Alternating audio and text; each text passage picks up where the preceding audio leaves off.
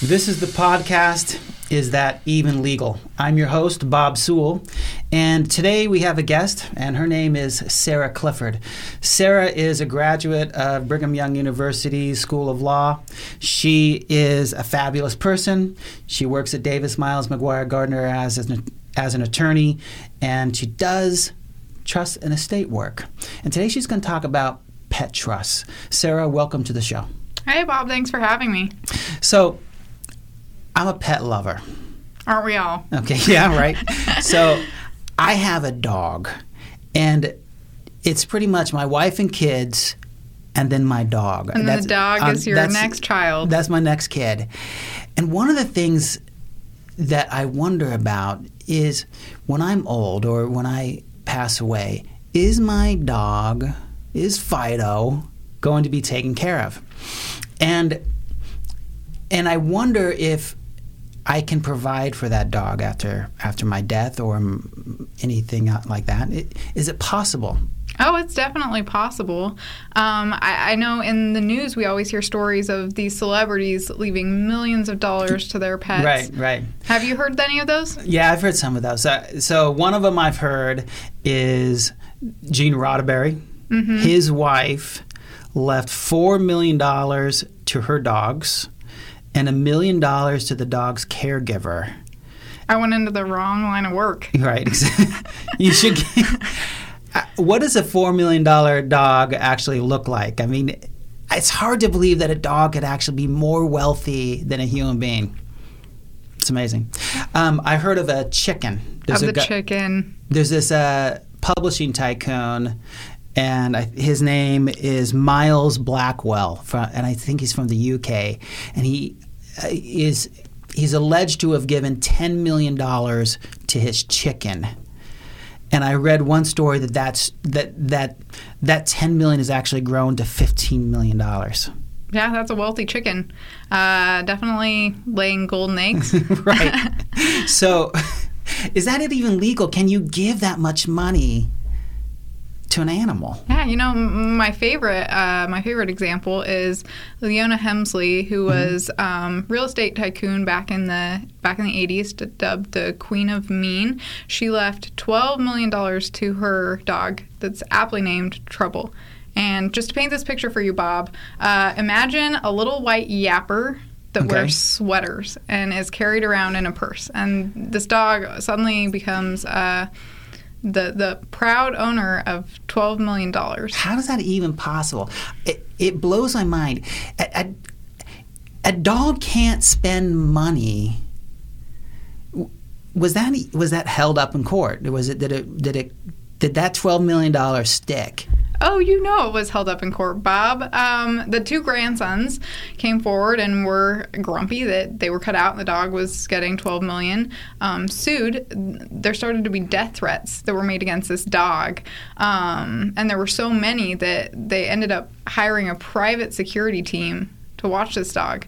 And the dog was flown from New York to the caretaker in Florida on a private jet under the alias of Bubble because they believed that the dog was in danger. When you're a millionaire dog, do you go to the dog spa and get dog massages? I mean, how does this work? Oh, you absolutely go get dog massages. You're in the dog spa every week if you're a millionaire dog. I think her dog was also being hand-fed crab cakes and chicken and steamed vegetables, so very, very high-end dog. It seems a little outrageous, though, that you can that you could even set up a trust like this.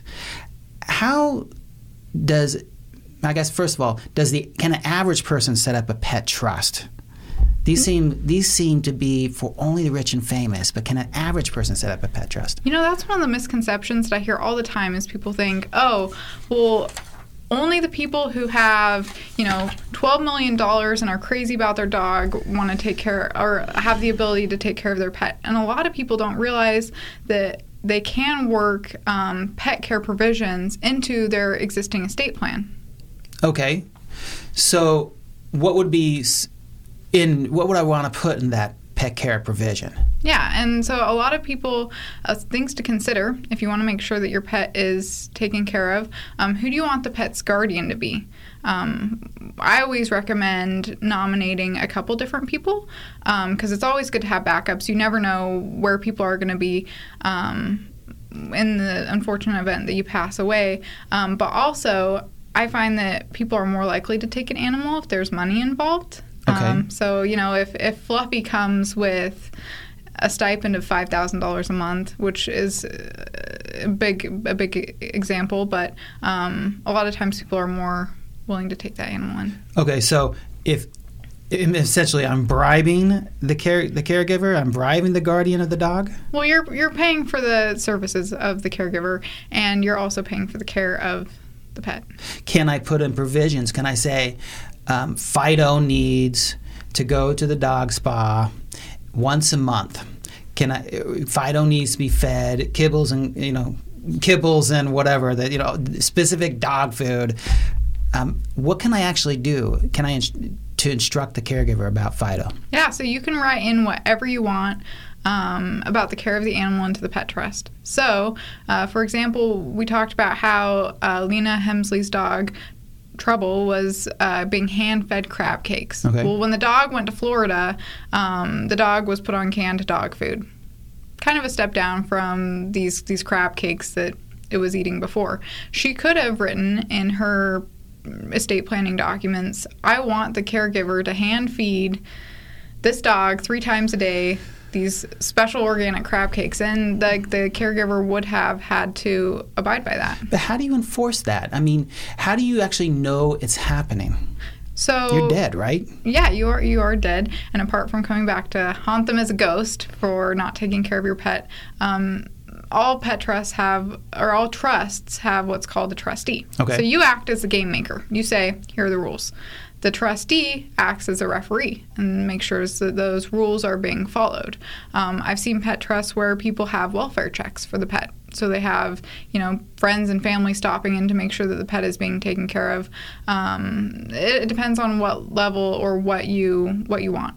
Okay, so do I want to make the same person my trustee for the dog for the trust as I make for the guardian?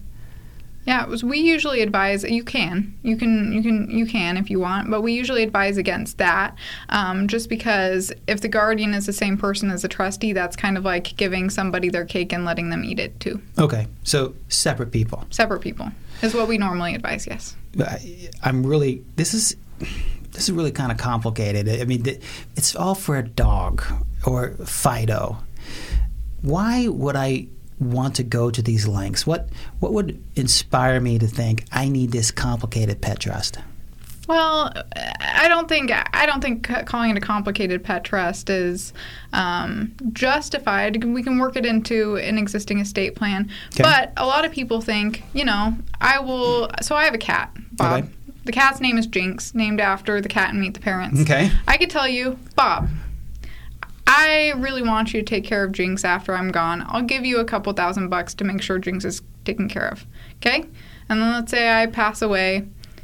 That wish is fulfilled. Jinx shows up at your doorstep in a cardboard box. Okay. I get my $5,000. $5,000 check strapped to her, tied around her neck. Okay? You could take that check, cash it, say, I'm not really a cat person. Drop Jinx off at the shelter. Or even cold. Worse, turn Jinx out onto the streets. So there is no obligation for you to take care of Jinx. But in a pet trust, that wouldn't happen because you have the trustee who is going to hopefully make sure that the pet is being taken care of. Let's talk about money for a second. Okay.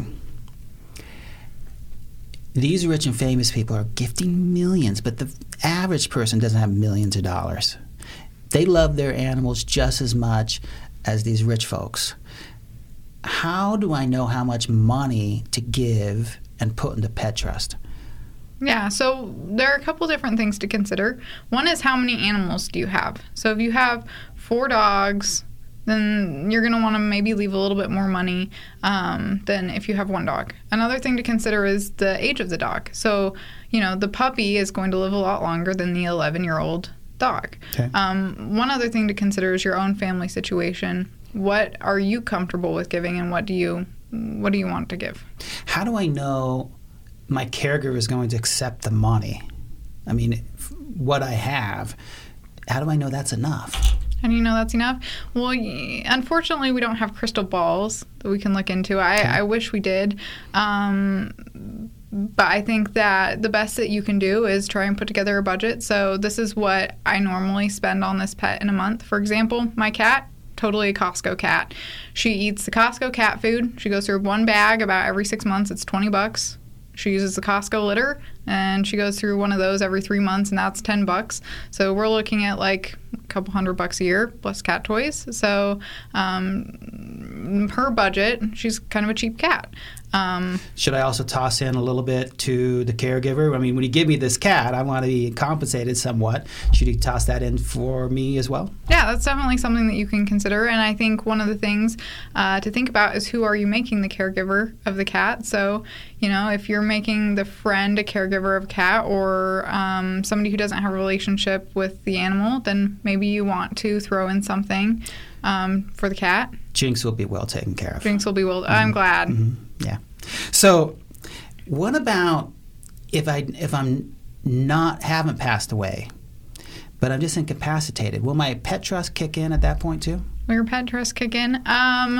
So you can set certain parameters on what should happen in the case that you're incapacitated. And this is an area where pet trusts are really unique. In the example where I put Jinx in a cardboard box, or she shows up on your doorstep with the note attached to her, or the check that says, take care of me and here's $5,000. That only operates after you pass away. But a lot of times people become incapacitated far sooner. And pet trust, you can write instructions that say, I want my pet to be with me as long as possible, or I want my pet to go in with so-and-so in the case that I can't take care of it. Okay. So I pass away. Jinxie, my dog, whatever the case may be, lives on for another 3 or 4 years and then passes away. What happens to the money I earmarked for Fido? Or Fido? So what we would do is we normally set up some sort of contingent remainder beneficiary. So this could be, a person. So you could say what? A contingent? A contingent beneficiary. So put that in real person terms. In real English. So somebody, you say, after this person passes away, this is where I want the money to go. Okay. All right. So the money's not gone necessarily. It doesn't go in the grave with the dog. No, you dictate where it goes. So a lot of people will leave the money to a charity for animals, or will say, divide the rest of the money between my children, or another family member or friend. So one thing that I've been thinking about as you've been talking is, if a dog can have money, will a dog have to pay taxes? Well, no. Animals don't pay taxes, Bob. Can you imagine that tax return? Like what the name would show up? Fluffy the bulldog. Okay, all right. Okay, so what happens? Certainly there's money being made if you've got enough there. Yeah, if you have enough there. So the trust pays taxes, but dogs don't pay taxes. All right. Sarah, thanks for coming out, sharing your knowledge about pet trust. It's really been kind of you to take the time. If someone wanted to learn more about whether or not a pet trust is right for them, or whether or not they can use their funds to create a pet trust, how can they get a hold of you? Yeah, I love questions, and I love talking with people and answering questions. And I promise, even though I'm a pet trust attorney, I don't bite. So you can reach out to my firm and ask for me. Our number is 480-733-6800. All right, thank you. Thanks. This has been the podcast, Is That Even Legal? Our host, me, Bob Sewell, and our guest, Sarah Clifford. Thank you, Sarah, for coming out. Yeah, thanks, Bob, for having me.